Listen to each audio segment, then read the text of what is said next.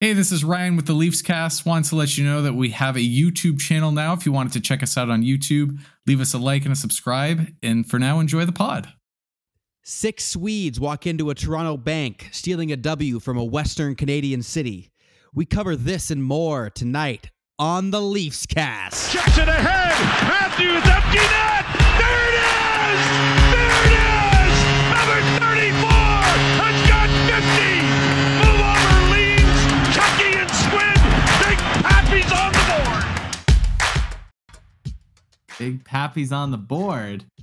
Man, he had a sweet goal in Vancouver that night. I think Yes. that was like the most Auston Matthews goal I've seen yet this season. And like, I was kind of laughing at myself after, because it was the same thing that I was saying last week. There's like not a single Vancouver Canuck anywhere around the guy, but it's like, oh, that's the kind of goal that Auston Matthews, just player versus goalie, and player wins. Positivity from the boys to start the pod. You know it's going to be a good one. Welcome back to the Leafs Cast. Stephen Douglas here, joined by two happy Allison boys, Tim and Ryan Allison. The recency bias is real. It's like, it doesn't matter that we lost the 2 games before it this week. We won the last game, so therefore, like, we're in a good mood. Lots to cover this week. 3 games, and primarily the subject today, the stats don't lie. Or do they? Do they? Dun, dun, dun. Time will tell. But let's get into the games. So the Leafs play 3 games this week. Another back-to-back once again, kind of finally ending this back-to-back streak. But a 4-3 overtime L against the Vegas Golden Knights. 4-2 L on Friday night against the Pittsburgh Penguins. And yes, a 2-3 win over the Western Canadian city. Preface Steven, at no the one beginning says of the that. podcast. We won 3-2. Wait, what did I say? 2-3. Oh, I'm reading it how it's listed on the page. Do you want to take a shot, Tim, at hosting this podcast? It's not the first time. And so in the past, I've like held my tongue, but like, can you please just read it like a normal? I'm handing the mic hockey over to you. Thank you. Thank you. All right. You want to grab We're it? starting Did you off grab on the Vegas Golden Knights.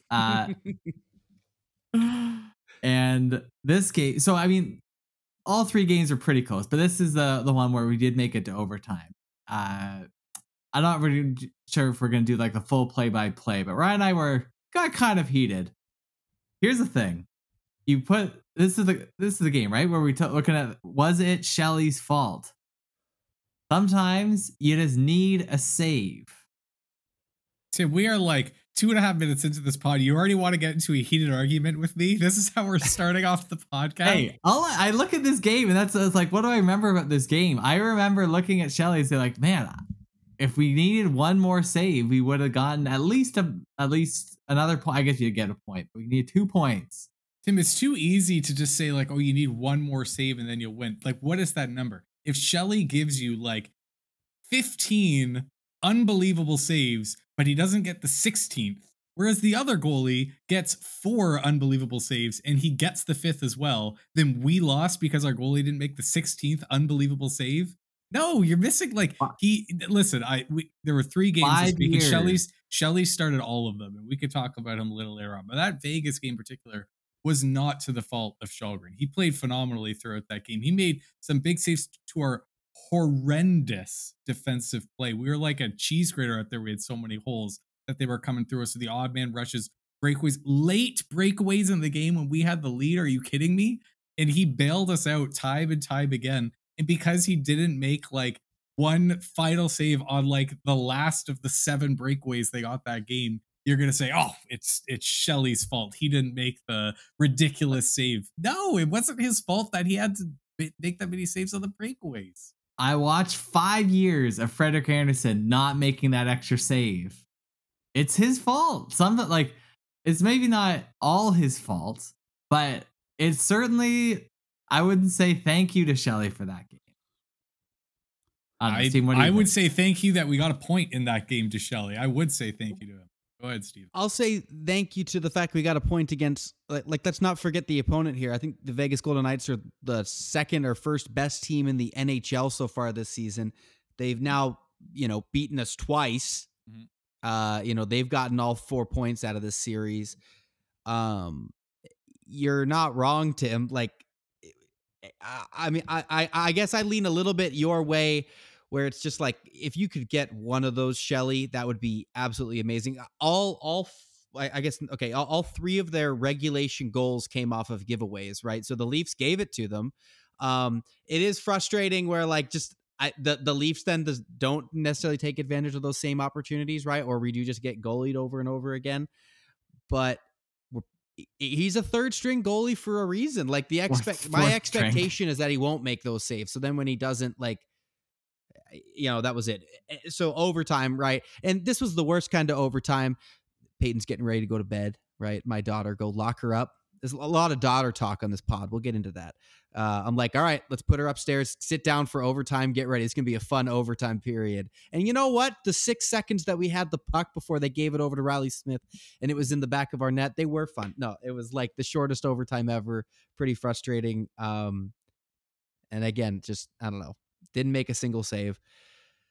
I mean, I don't care much about overtime. Overtime is 3-on-3. It's like, it doesn't mean anything come playoffs. Like, it's just who's going to get the extra. Well, we got to get there. So we can't be losing the overtime to get to the playoffs. But when you're talking about the process, you're talking about like, how is this team moving forwards? How are they going to perform when it really counts? How they perform in a 3-on-3 overtime in November doesn't matter at all. Here's where it does matter, Ryan. The clutch players come to play in overtime. That's when it's do or die, and that's where like the good players step up and get it done. And Leafs feel like they never get it done. Maybe that's probably just recency bias, but like, sure you're right. The start, like, you're never gonna have 3-on-3 hockey in the playoffs, but like, I want to see players step up and say like, all right, let's get the 2 points. Let's seal the deal. Very much not what the Leafs do. Nope, that's a good point. But I don't know. Is there anything else we can bring out of this game? I see Steven gave me the mic and I just immediately jumped into what I wanted to talk about, but maybe you guys have something else. Here, let me just feed a little bit more fire into this Shelly argument, because it's pretty good, and he's a hot topic this week. Played all 3 games. Out of all of Shelly's starts this season, he only has 2 of them where he's above a 900 save percentage. We're getting into the stat talk early. While the Maple Leafs, albeit a handful of poor defensive odd man rushes, like there's some high danger chances going against us, but they keep the shot totals low. Right? Like Shelly's posting a sub 900 save percentage on, I would say generally like sub 25 shots against, which in the NHL is very few. So, right? Like, can you imagine if we played against a team that just peppered us with like 40 shots? You'd think there'd be 7 going in the net. No, but this Shelly. is where, and listen, maybe we should save this for whether we're talking about stats or for losers or whatever we're talking about here. But like, just looking at the shot totals, it's misleading, because you're looking at the Maple Leafs are out shooting them 40-25 or something, and man, we're so much better than them. All our shots are coming from the blue line or from the outsides, or they're barely making it through, or a clean look or something. Their 25 shots are like 2-on-1 cross seam pass back of the net. It's like you can't just do a shot total and say, well, there it is. Shelly only had to stop 24, the other guy had to stop 34. It's not telling the full story. What is interesting though is like looking at Jack Campbell and saying like he went from the Leafs is like people love to talk about like, are the Leafs good defensively? Are they not? But at the same time, like he went from the Leafs to Edmonton. But Edmonton is definitely like a not good defensive team. And he is struggling. Like they're 20 games in, and he is looking like a long 5-year contract. And I love Jack Campbell. I don't like seeing him not succeed. But at the same time, like, I'm glad we didn't give him that contract. You guys remember, hey, what if he stayed here though and was really good? Remember what I was saying, that Jack Campbell's had a horrible time playing professional hockey for all these years, and he's finally found something good in Toronto, and he could have re-signed for maybe a little less and had a good time here, and maybe he wouldn't be crying himself to sleep in the shower in Edmonton. Do they have frozen water there to shower? I've actually never been. I'm pretty sure it's snowing already there. Okay, we chalk up a little. I'm going to chalk up a little bit of the loss here to the fact that we were playing against a very good opponent. Yeah, they were good. We sit on that for 3 nights, and then we go to Pittsburgh, where it's the opposite. You're going up against a team that was on the longest losing streak that they've had since Sidney Crosby was a rookie, basically in diapers. The Did the first kid. half of the back-to-back, and you drop the game 4-2.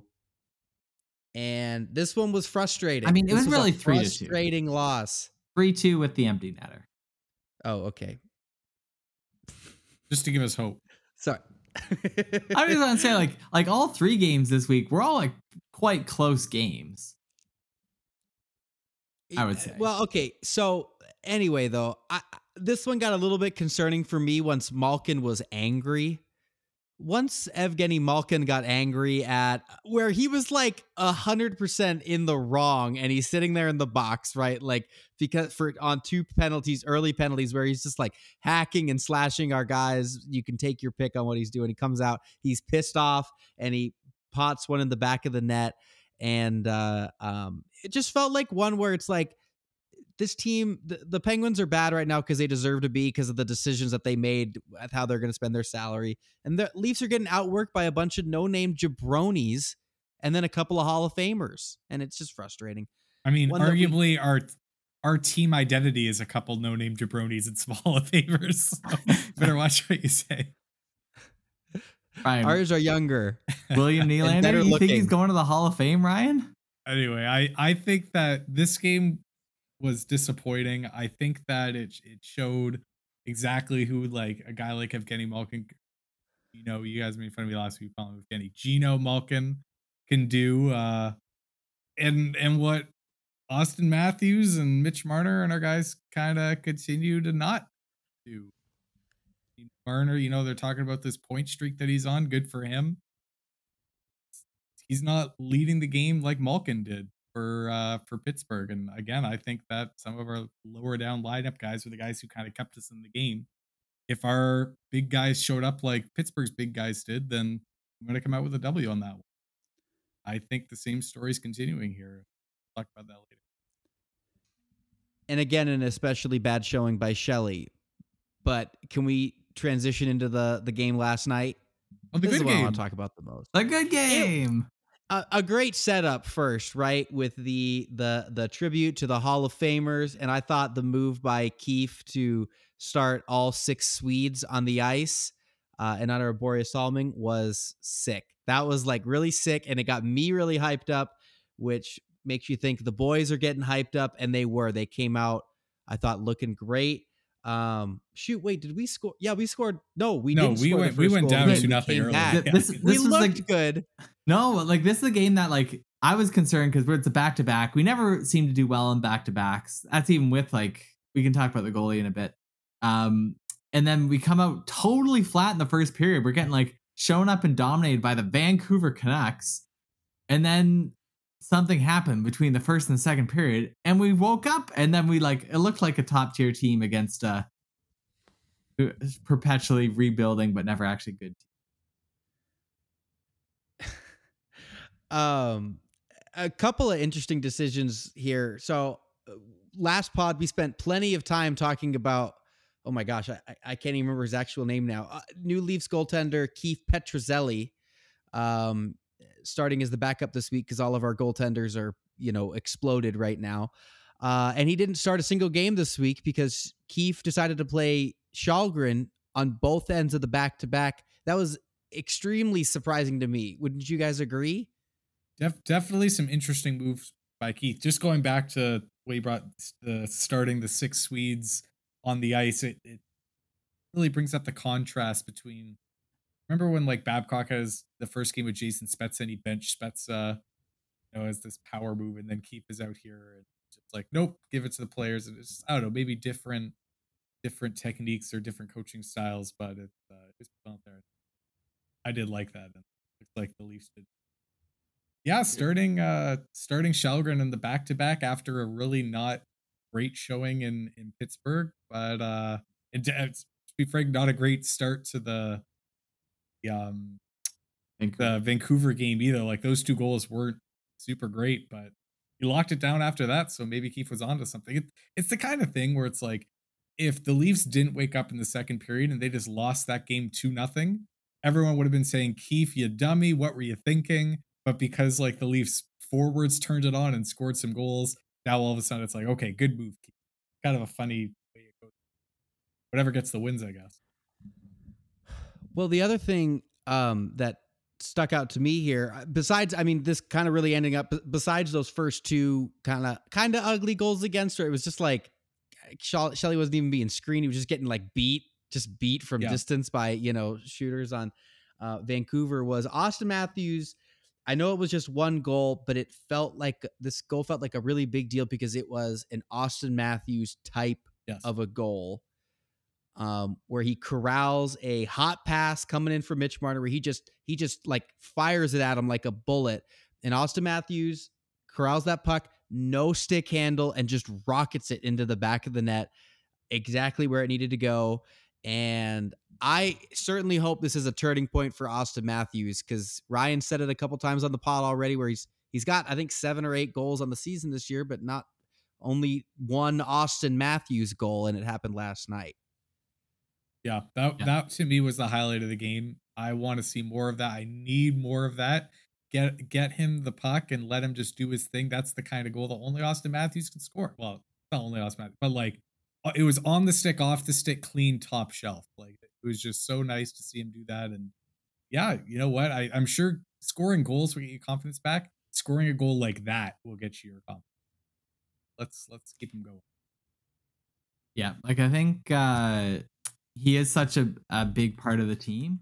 Like when he's going, it just like covers over a lot of any issues that we might otherwise have with the team. Like we're just so much better when Matthews is scoring.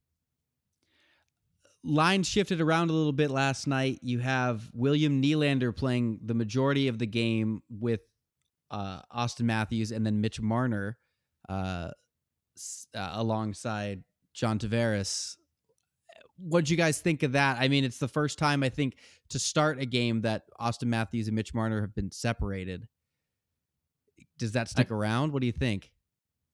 I mean, if they're not going, I guess Mitch Marner has had like the point streak going for a long time. I don't put too much faith in it just because like Keefe is kind of notorious for putting the lineup blenders kind of throughout the game anyway. So I like whether that the fact they didn't start the game together, I don't put too much faith in it. I think it means more than that. Like I think because it's been a few games now. We saw it in Pittsburgh definitely, where Keefe switched it up and put Matthews and Nylander out there for like the second half of the game and Tavares Marner, and then to start the game like that and to really hold to it for the whole game in Vancouver, even after the sluggish start in the first period.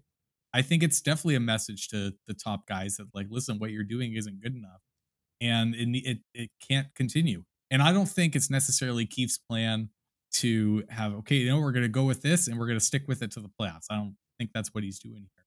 But I don't think it's going to be like, now that we won in Vancouver, we're going to go back and play Pittsburgh in our next game, but we're going to see Matthews Marner. I think it's going to be like this for a little bit, and probably until we start losing or it goes stale again. And I have no problem with that. Like, I thought that they looked good. I think Matthews and Nylander look good out there. I think Tavares and Marner look really good out there. And maybe this is even the kind of thing that will get Bunting finally going, is seeing some fresh new line combinations. Every time I see Bunting, Tavares, Marner as a line, it just always seems to work. So I'd like to see that have a prolonged exposure. I think it means a little more than you're putting it off. Yeah, I think Bunting, it's interesting. He just hasn't like quite found his spot. Like I know last year he didn't start up on that top line. Nick Ritchie got more minutes up there than he did. And it wasn't until probably a couple months into the season that that line really meshed.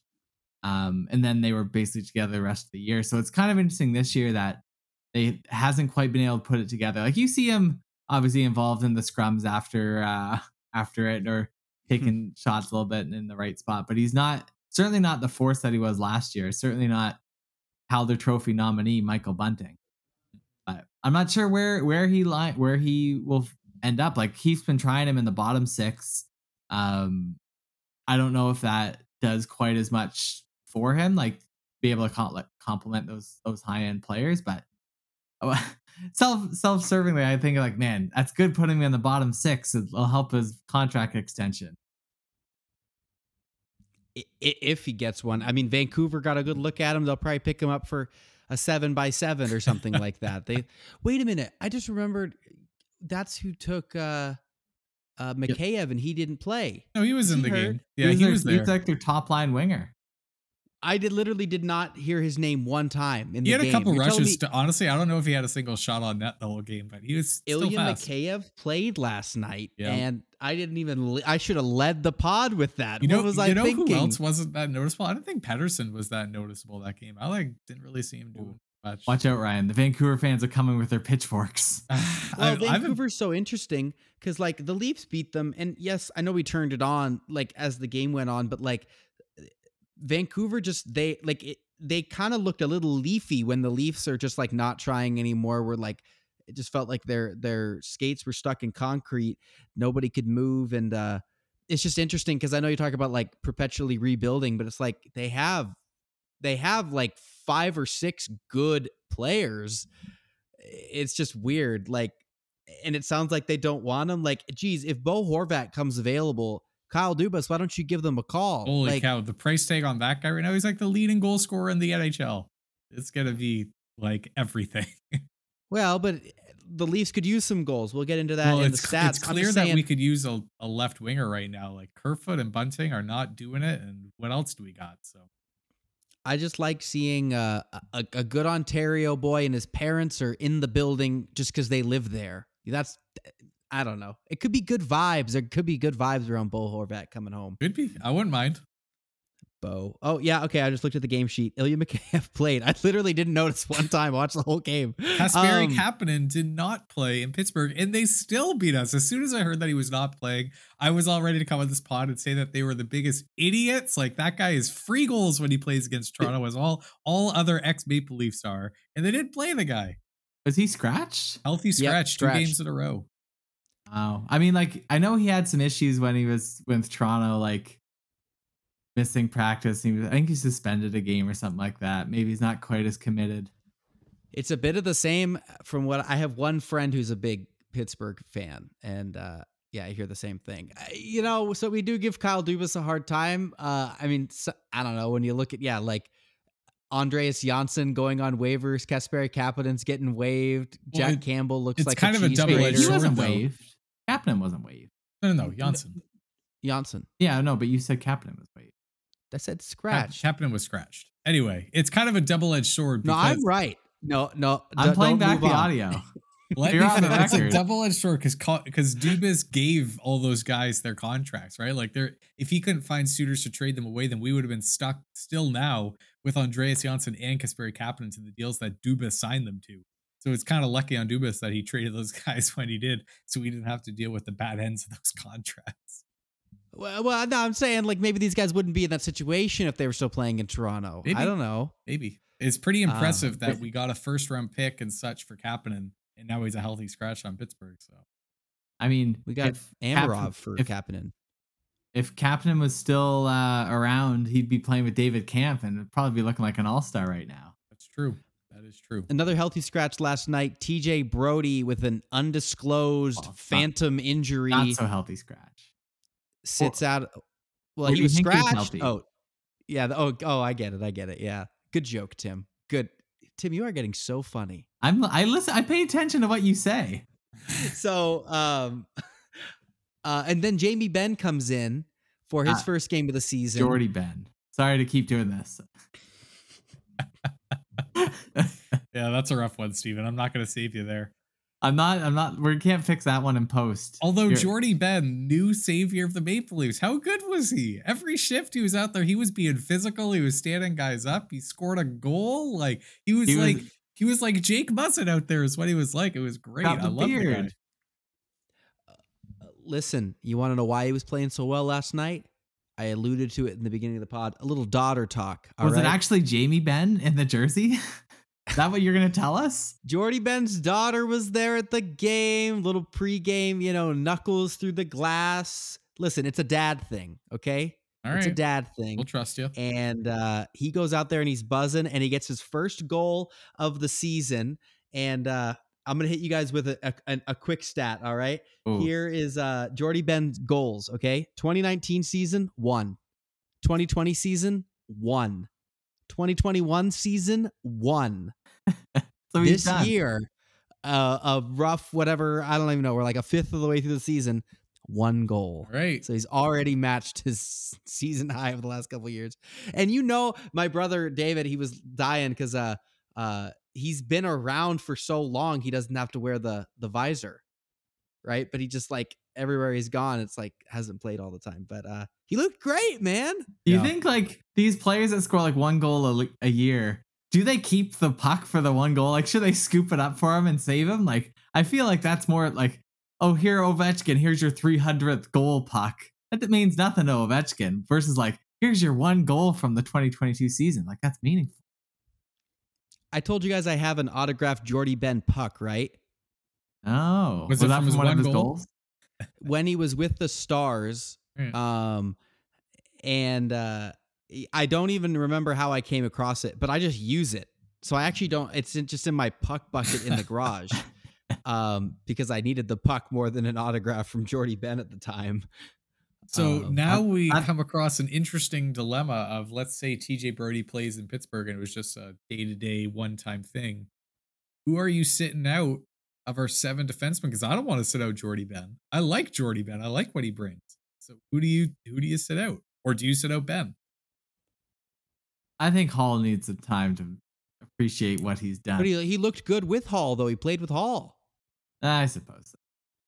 But everyone looks good with TJ. No, I do agree with you though, and Hall made a couple of plays, but yeah, I would probably. That's a really tough question, right? Because the easy answers move Brody back up with Riley, but Lilypad looks fine there. Yeah, he does. So I guess my answer would be you try out Brody with Ben. Gosh, now Tim's got me second guessing every name I say. And you sit Rasmus Sandin, I think. That's kind of where I was leaning. Like, I don't know what it is for Sandin. I hope it's just Sandin's the kind of defenseman that just can't play the right. He has to play on his left side, and that's where he's comfortable. Because he hasn't looked that great this season. And it might just be because he missed a bit of training camp. Like, you've seen guys kind of get slow. Engvall's been slow, and he missed some training camp. Tavares has been great, and he missed training camp. So who knows what that tells you. I haven't been too impressed with Sandin so far, and I think either him or Hall are equal candidates to say, yeah, you could take a seat. I think Sandin's looked okay with Giordano, but I think that's been in pretty sheltered minutes, which probably has a lot to do with it. And I know, and I mean, like I was more joking before when I said that Hall needs to just get out of here. Like I think I was looking at some stats. Whoa! I do that from time to time. Hall is averaging over 20 minutes a night. Like there's Riley who like averages the most. Like he's up at 23 minutes, then Brody at 21, and then Hall is our 3rd most used defenseman. So I'm not sure if he's destined for the press box just because he makes these huge gaffes that take a year or 2 off my life. But yeah, no, I think out of the defensemen, I do think Sandin is the odd one out. I think Brody, it might have just been a maintenance day just because it was a back-to-back. Maybe they're a little more cognizant of that stuff, seeing as all our other defense or Muzzin's injured and all these old guys. But Gio played, I guess, so I don't know. And we always mention former players scoring against the Maple Leafs. Jordy Ben, former Vancouver Canuck, scoring against his old team. That's how it feels. And Zach Aston Reese scored against Pittsburgh the other night. Love it. You just love it. All right. Anything else, gentlemen, before we get into some stats? Nope. I'm ready. Hang on. I want my sound. I want my sound. Give me my sound. It's my podcast. Is that the stat sound? It's kind of an everything sound. Stats don't lie. Or do they? Wait, one of you guys needs to say that part. Or do they? All right. You need the eyebrow raised to complete the bit. My camera's not that high def. With our eyebrows. All right. What do we got? Well, I So the Maple Leafs are how many games in now? Geez, I'm trying to do a stats section here. I don't even know how many games we played. Games into the season. We are 8-5-3, second in the division. Some days it feels like the sky is falling, right? But then when you look at, like just Tim said, the division, we're second in the division, right? But there's parts of this team that keep me up at night more than a team that this team has in past years. And so I just find myself on the internet scrolling through stats columns, and I just pulled up a few of them that I want to talk about today, and then we can decide whether it's tells the full story or not. All right. So let's get into it. All right. Here's something. It's a 5-on-5 stat here. Okay. So the Maple Leafs have been struggling at 5-on-5 all season. Now we have 8 wins, and a big part of that's been this power play so far this season, right? When we talk about the big boys going, the big boys have got going, but really it's just on this power play. When we look at even strength goals, the Leafs just are not scoring enough, and they're not getting enough from the big guys. Let me pull up. Hang on. I've got my stats here. Even strength goals. John Tavares, 3 out of his 8 are even strength. William Nylander, 3 out of his 6 are even strength. David Kampf, 3 for 3. God bless you. Thanks for coming out. Auston Matthews, 2 out of his 7 goals, even strength. But a 7, eh? It's concerning, right? But then, like, I don't know, because, you listen to this pod from last season, and almost any time that the Leafs power play is really struggling, the Leafs can continue to win games, but have, like a whatever 7% power play, and we end up being one of the best 5-on-5 teams around. Again, just like concerning stats where the Leafs are, way more of the game is played at 5-on-5, and the Leafs just aren't getting it done there. Does this concern you or not? What do you think, Tim? Yep, I'm concerned. I've seen enough Leafs teams in past where the power plays will eventually dry up. Fault of the refs, of course. But even when we do get the opportunities, like sometimes we know our guys are mentally fragile and they get in a power play slump. You cannot rely on the power play to get you through. It's the icing on the cake and make your good team great. But if it's the only thing getting you wins, you're going to have a rough time when bounces don't go your way. I would say that the stat concerns me, but I'm not too concerned because not that you could do this. I don't think you could do it, Steven. But I think if you were to filter that stat for like the first 8 games of the season and the last 8 games that we've played, I think that majority of what's bringing this down is the way that we started the season. That really bad. I actually think over the last 5 or 6 games, we've looked pretty decent 5-on-5, even to like some of our lower lines or upper lines. Like I think that they've all performed and they look good. Like we've had, especially you saw it this past week and against Pittsburgh and definitely against Vancouver. We were controlling play 5-on-5 for large portions of those games. We looked like we can go toe to toe with them. And I think that the Toronto Maple Leafs that I want to see, I've started seeing more over the last number of games here. So I wouldn't say I'm that concerned, but the stats definitely hold true, especially for the first number of games. We're bad. It's the kind of thing, you're right, Tim. The power play is not going to be here forever. We've had many times where through October, November, we were the number 1 power play, and then it drops to 0% for the latter half of the season. Definitely the other teams just figure us out, and then like we're a little slower to adjust. Yeah, but no, I mean it is nice.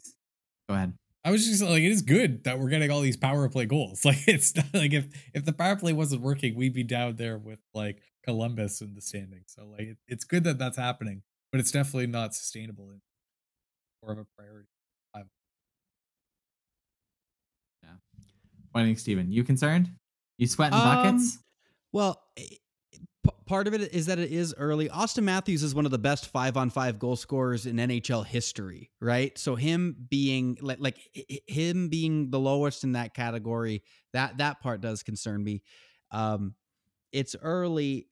I don't know. I mean, I'm a little bit less pessimistic about the power play though, just falling apart as you guys are. Like Michael Bunting leading the league in drawn penalties. By the way, thank you very much, giving us some of these extra ones. That's not The good. You don't Leafs want to be the have. leader of the league in that. The refs will see that and they'll decide no more for That's you. what happened with Kadri. Say that guy's Well, a diver. Anyone I at feel the like that top of that happened stat is last a year, diver. though. Anyway, I'm just saying, um, makes a lot of sense that this power play could keep going for a long stretch here. So, like, if Auston Matthews has turned a corner, like that's going to help our 5-on-5. And I don't know, the team's looking better as the season goes on. I'm not as concerned as the stats make it seem, but it definitely does show that like when the big boys aren't going, they're not. And the bottom six got a couple goals this season, so or sorry, this week, so that helped. Not that this is a stat, but since we brought up the power play, what do you guys think of them putting Auston Matthews in the bumper position? Most recent power play. Right? You mean right in the middle rather than like Yeah. in the Ovechkin spot? Yeah. I think it's smart. I think that they should. I don't think he's permanently there, but Auston Matthews is excellent in close, and they need to be moving him around in different spots because he's an excellent goal scorer, but he's not Alex Ovechkin. Like nobody else will do it the way that he does, and he could score in a lot of different ways. So put him there, right? Like because him being up top, he's got two guys flooding to him too quick, and he I guess just can't get the puck off quick enough like Ovi. So I think it's fine. He's going to take some punishment though. That part's concerning. I like the idea of him moving around. Like if I say start him like in that bumper position for 20% of the power plays just to keep teams on their edge. Don't keep the same thing. Keep them guessing. But I don't think that's the best spot for him. Like when you have a shot like Auston Matthews, you're not in the bumper. Like that's the guy who's moving it around and putting to where it needs to go. Like get him on the wall. Him and Nylander on the flank. That's where your shots are. But I do like it that it's different and it makes us less predictable. Yeah, I do agree. I do like changing things up, but the one thing I don't like about Auston Matthews doing more skating, moving around is like it's going to tire him out. I want that guy to play 25 minutes if possible. That's a good point. He's- You just gotta stand there he- if all you're doing is shooting it. Exactly, but he's an athlete. He can handle it. All right, I got another stat for you. Okay. All right. This is so okay. The Leafs don't score enough in general. I can count on one hand the number of games with over 3 goals scored that the Leafs have had this season. Well, if that one hand had 2 fingers on it, because the Leafs have only scored over 3 goals twice this season. The Leafs goals for per 60 is 2.81. That's good for 23rd in the NHL. The lowest they've ever been ranked in the Auston Matthews era for goals for per 60 is 8th. Oh, goodness, you're right. I just started looking at the scores here. Wow. Wait, hold on. So what you're telling me is that the Leafs are a better defensive team than they are an offensive team. Settle down, Allison. Settle down. We got 5 against Montreal, and then we got 5 against Detroit, and then we got 4 against Winnipeg. So that is 3. Wait a minute. Wait. You're looking at preseason? Oh, does that count the preseason? This is regular season. Oh, I guess you're right. Why would they show talking- me the preseason? Okay. I apologize, Steven. You're correct. This is concerning for me because the Maple Leafs are supposed to be an offensive team. This one, sorry, I'm starting here. This one is concerning because I don't know. I look around and see like, I see New Jersey, just like lighting up 8-goal games and teams lighting us up for 5 goals. And but isn't this the same? This is the same question as last time because like the power play is working, we're scoring goals there. It's the even strength goals that we're not getting. And you said you're not as concerned about lack of even strength. No, I'm not. I'm saying I'm not concerned that like I think that might work out. I'm just saying that like the fact that we've gone this many games in the season and the Leafs haven't put like a nice 6 or 7 on the board. I think, Steven, where this is coming from is like when you play games against Boston or Vegas or I don't know, like these top teams in the league, you're not going to put up a 6 or 7. And those games, we do our thing. The games you put up 6s and 7s are like Arizona, we lost 4-2. Ottawa, we lost. Oh, actually, we beat Ottawa. San Jose, we lost 4-3. Anaheim, we lost 4-3. Like those are the games you're supposed to be winning 8-1, and we've sucked in those games. So like I'm not so concerned about like that we haven't put up a 6 or 7 because like again, when you get to playoffs, you're not gonna be playing teams you're gonna be putting up 6 and 7. It's how do you fare against Vegas's and the Bostons and Tampa? But just like the lack of scoring top to bottom, like don't even get me started on Alexander Kerfoot. That guy is a worthless bum. I feel like he's the new Connor Brown of our team. He can't score for his life. And that absolutely adds up. Same with Bunting. Like these guys who we relied on for goals last year. Camp has got to be our 5th most dangerous player on our team. That's a problem. Camp 3 even strength goals this year. Yes, and no one else can do that. I would agree. I think it's concerning that just like from our 12, like Morgan Riley has 0 goals. How does Morgan Riley have 0 goals? He's basically he never gets goals. He's an assist guy. I'm not forward. He is 0, Tim. 0 goals up until this past week. Justin Hall had the only goal for a defenseman on our team. That's like, totally normal. How many goals do you think Morgan Riley got last year? Yeah, but didn't he have a ton in his Norris candidate season? Like he's got it like in 20. I mean, he got 20, but then year after that he got goals, 3. Tim. He never gets goals. And then the year after that he got 5. The year after that he got 10. Like he has 2 seasons where he scored 10 or more goals. One year he scored 10, one year he scored 20. All the rest he's like between 5 and 10 goals. And I would say that that's okay when we have the greatest 5-on-5 goal scorer in the league on our team. But guess what? We don't have that right now.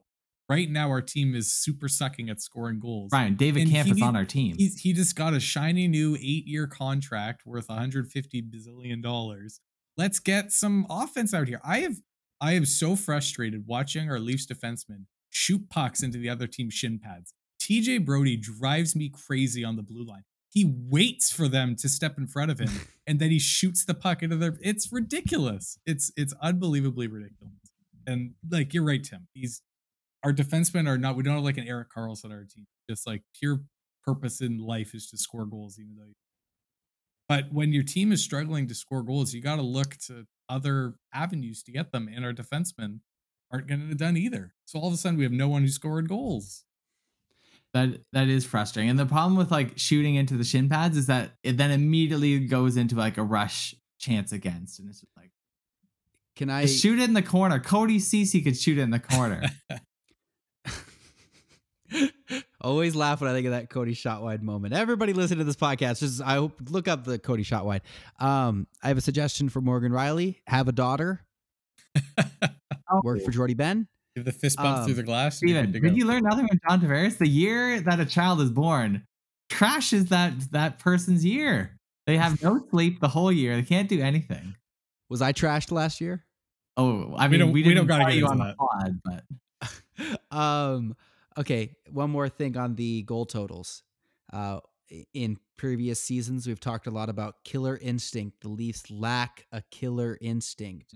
And the Leafs have won games this season, right? Despite only scoring 3 goals a night. But is the Leafs' lack of a killer instinct the thing that's keeping them from turning a, 3-2 win to a 6-2 win? For the record, if you Google Cody shot wide, the top results are indeed Cody shooting wide in overtime. Love you, internet. Love you. I don't know. I don't think killer instinct is really a factor. It's too early. It's more just like get out of your slump and score some. I think it's too early. I'm still concerned because like until you see it, it's not there. But I will bring up too in the whole goals for per 60, right? I bring up the ranking because like I feel like that's valid to right where we compare to the rest of the league. But in terms of just like a 2.81 goals per game, the Leafs have had, flirted around that number. It's just they've always been higher in the league. So it's just showing more of the league is scoring higher. We're lower. Anyway. Okay. You guys ready for another one? Yep. All right. Shooting percentage in general. We've talked about it on the pod before. We just talked about it. The Leafs shoot a lot of these pucks into the shin pads.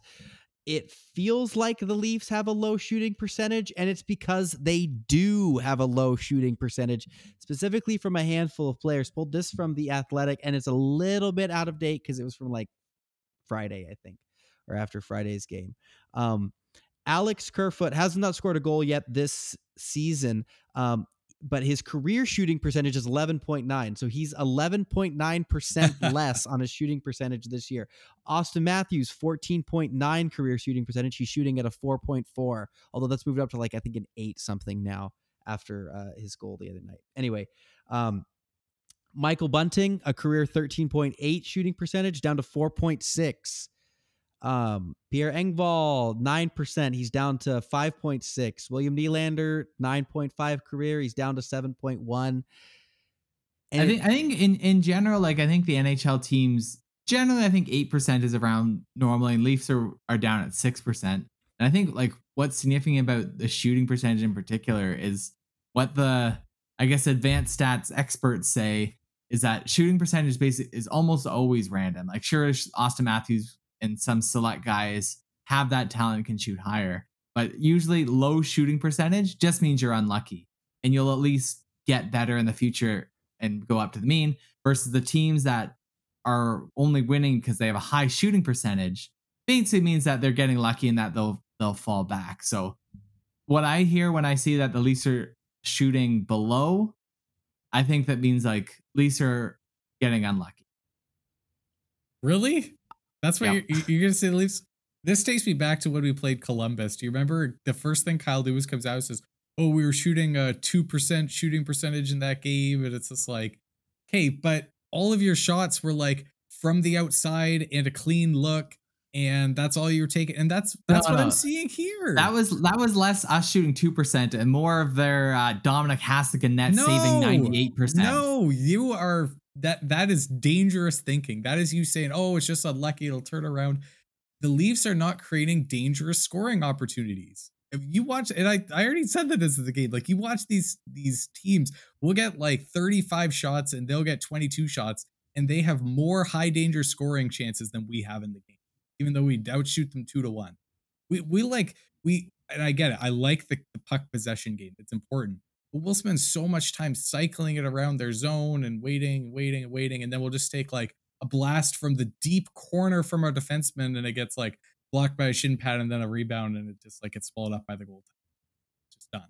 And that's it. Like we're not getting those high danger chances. And you can't just chalk that up to bad luck. I'm watching these other teams. They're not just like taking whatever shots that they're able to get. They're making high danger chances, and they're forcing our goaltenders to make incredible saves, or they'll miss, or it's going in the back of the net. And that's absolutely something that's in your control. That's not luck based. That's maybe over like the sample size of an 82 game season or like your career. Yeah, it's like it move up and down. But from what I've seen from the Leafs so far, I think that they deserve the shooting percentage that they have. That it matches the quality of hockey that.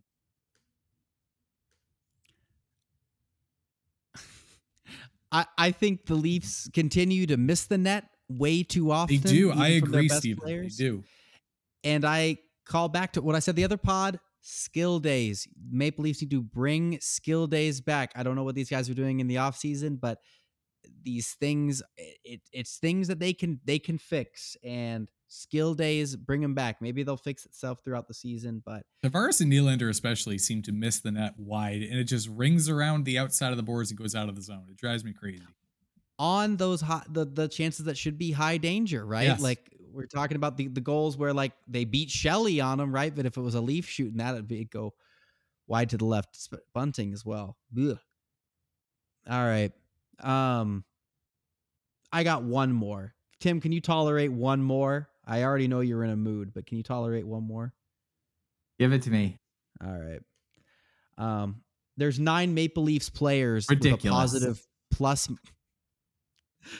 a positive plus minus on the season so far. A positive plus minus. None of whom would be in what's considered the big 4 or even the big 5. Dennis Malgin, Mark Giordano, David Camp, Timothy Liljegren, Victor Mete, Michael Bunting, Nicky Robb, Kyle Clifford, Jordy Ben make up the players above 0 in the plus minus. Kind of lends itself to the, poor 5-on-5 play, but I don't know. Well, it speaks to, like, if you want to say who those big five are, you got Marner at -2, Tavares at -4, Nylander at -2, Matthews at -2, Riley at -3. So it's like those are your best players who aren't only like producing, they are getting beat by the opposition more. You are losing those shifts with our best players on the ice, arguably the best players in the NHL. Seriously concerning. Yeah. Yeah, I don't love that stat. I mean, yeah, I think it matches up with what we've been seeing though, where our top players just haven't been good enough. And I mean, not that like even the 16 games so far is not the biggest sample size, but I would say uh what was the first game we played last week? The Boston game. Starting from the Boston game, I think we have turned it around a little bit and definitely been playing better. So I would be interested to know what the plus minus is from the second half. But what's interesting is talking about plus minus, looking at goal differential in our division. We're +1, and so I'll just go from like bottom to top the way the divisions go. So Ottawa's even, Buffalo +3, Montreal -1, Detroit -6, Florida Don't say the Boston +2, one. Tampa 0. We're +1. Boston +30. +30. Anyways, so my point here is, one, Boston's ridiculous here. Let's not talk about Boston. But like we're only +1 on the year. Like the games we win are very even. Like we win by a goal, lose by a goal. So there's not a lot of flex in the plus minus. So you're not going to get a lot of extremes there. But I Wait, like how I'll is pluses more say, than Los but- Angeles is 10-6-1 on the season with a -1 goal differential? Like, what the heck? There's always one or two of those that make the playoffs. I mean, that was when we played and lost to the Montreal Canadiens. They had like a brutal goal differential. And so I guess it doesn't matter, Tim. There's your argument. And I'll say plus minus doesn't matter. Connor McDavid's got 2 seasons with a minus.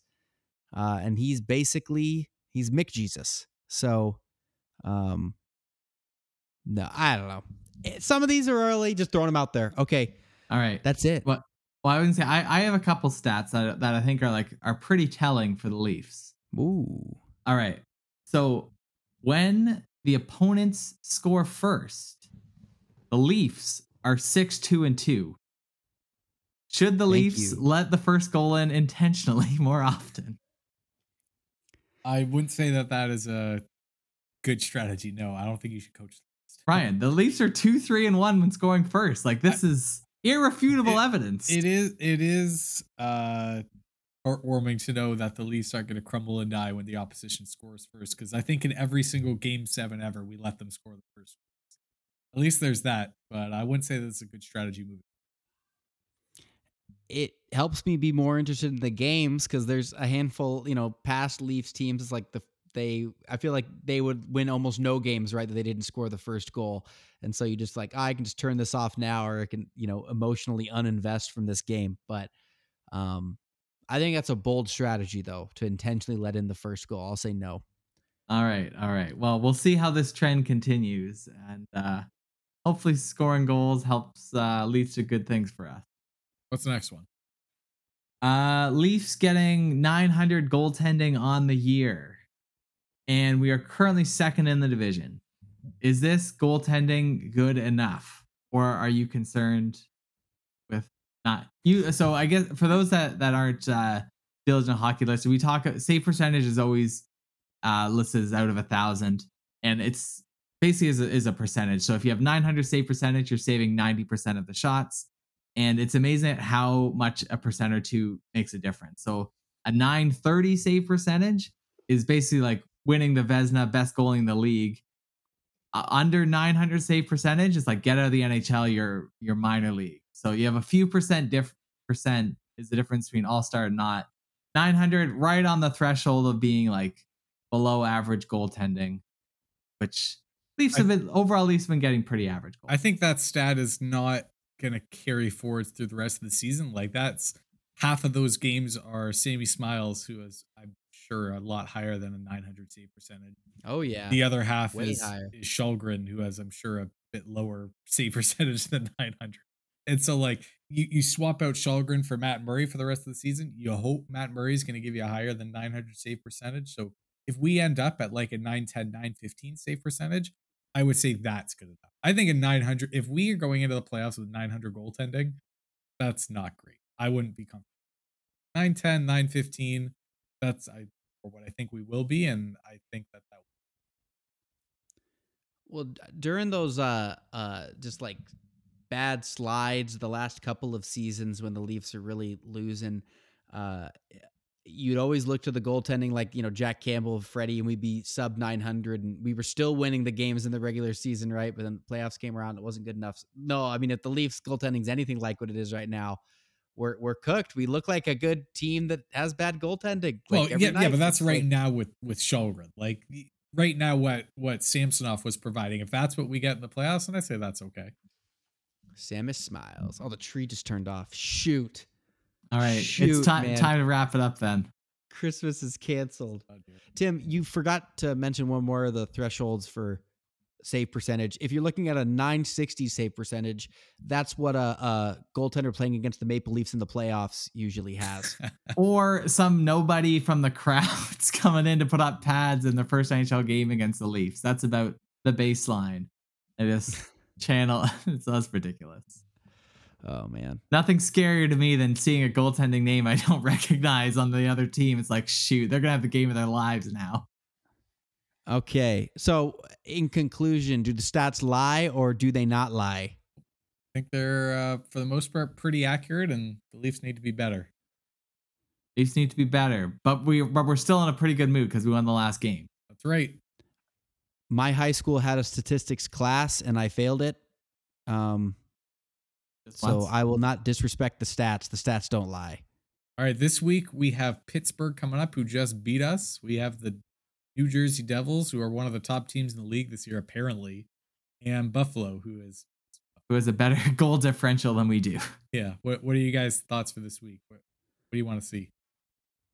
Well, let's not get embarrassed by the Penguins again, please. I want to hang 6 on Buffalo. We could see Matt It's Murray nice this not week. having a back-to-back. You know, what were you going to say, Rye? I said it could be Matt Murray in that for Pittsburgh or any of the other games. Yeah, no, I think they're saying Tuesday. Yeah. Okay. That would be nice to see him do well. He had a bad game 1 and then was in. I'm not expecting him to be in mid-season form here, but if he gets lit up here, that's got to hurt your confidence, hurt the team's confidence in him. I just really hope it's if he gets 900 save percentage, I think I'd be okay with that for Matt Murray against Pittsburgh here. So, I mean, the Leafs have got to be feeling pretty good though tonight after, like, you know, playing well to close out that game on Saturday, and like if they can just roll through Pittsburgh, right, which I picked them to win that game, then yeah, you've got 2 big games after that like, I don't know, I feel like you're just kind of set up for with some good mojo. A nice couple more Auston Matthews big goals where he's looking like himself again, and I don't know, I'm pumped. I feel like we haven't played the Devils in like 7 years. Yeah. So I'm pumped. Let's get on a roll here. I like it. That's it. Amen. That's it, man. Go Leafs, go. Hang on, I gotta unlock. All right. Music's going. Oh. The pod's done. Pod's done. Love the Leafs, man. Love them. For Exciting. Jamie Benn. Jamie Benn. Jordy's 35. Is he older than Jamie? These guys are old. Jamie's getting old.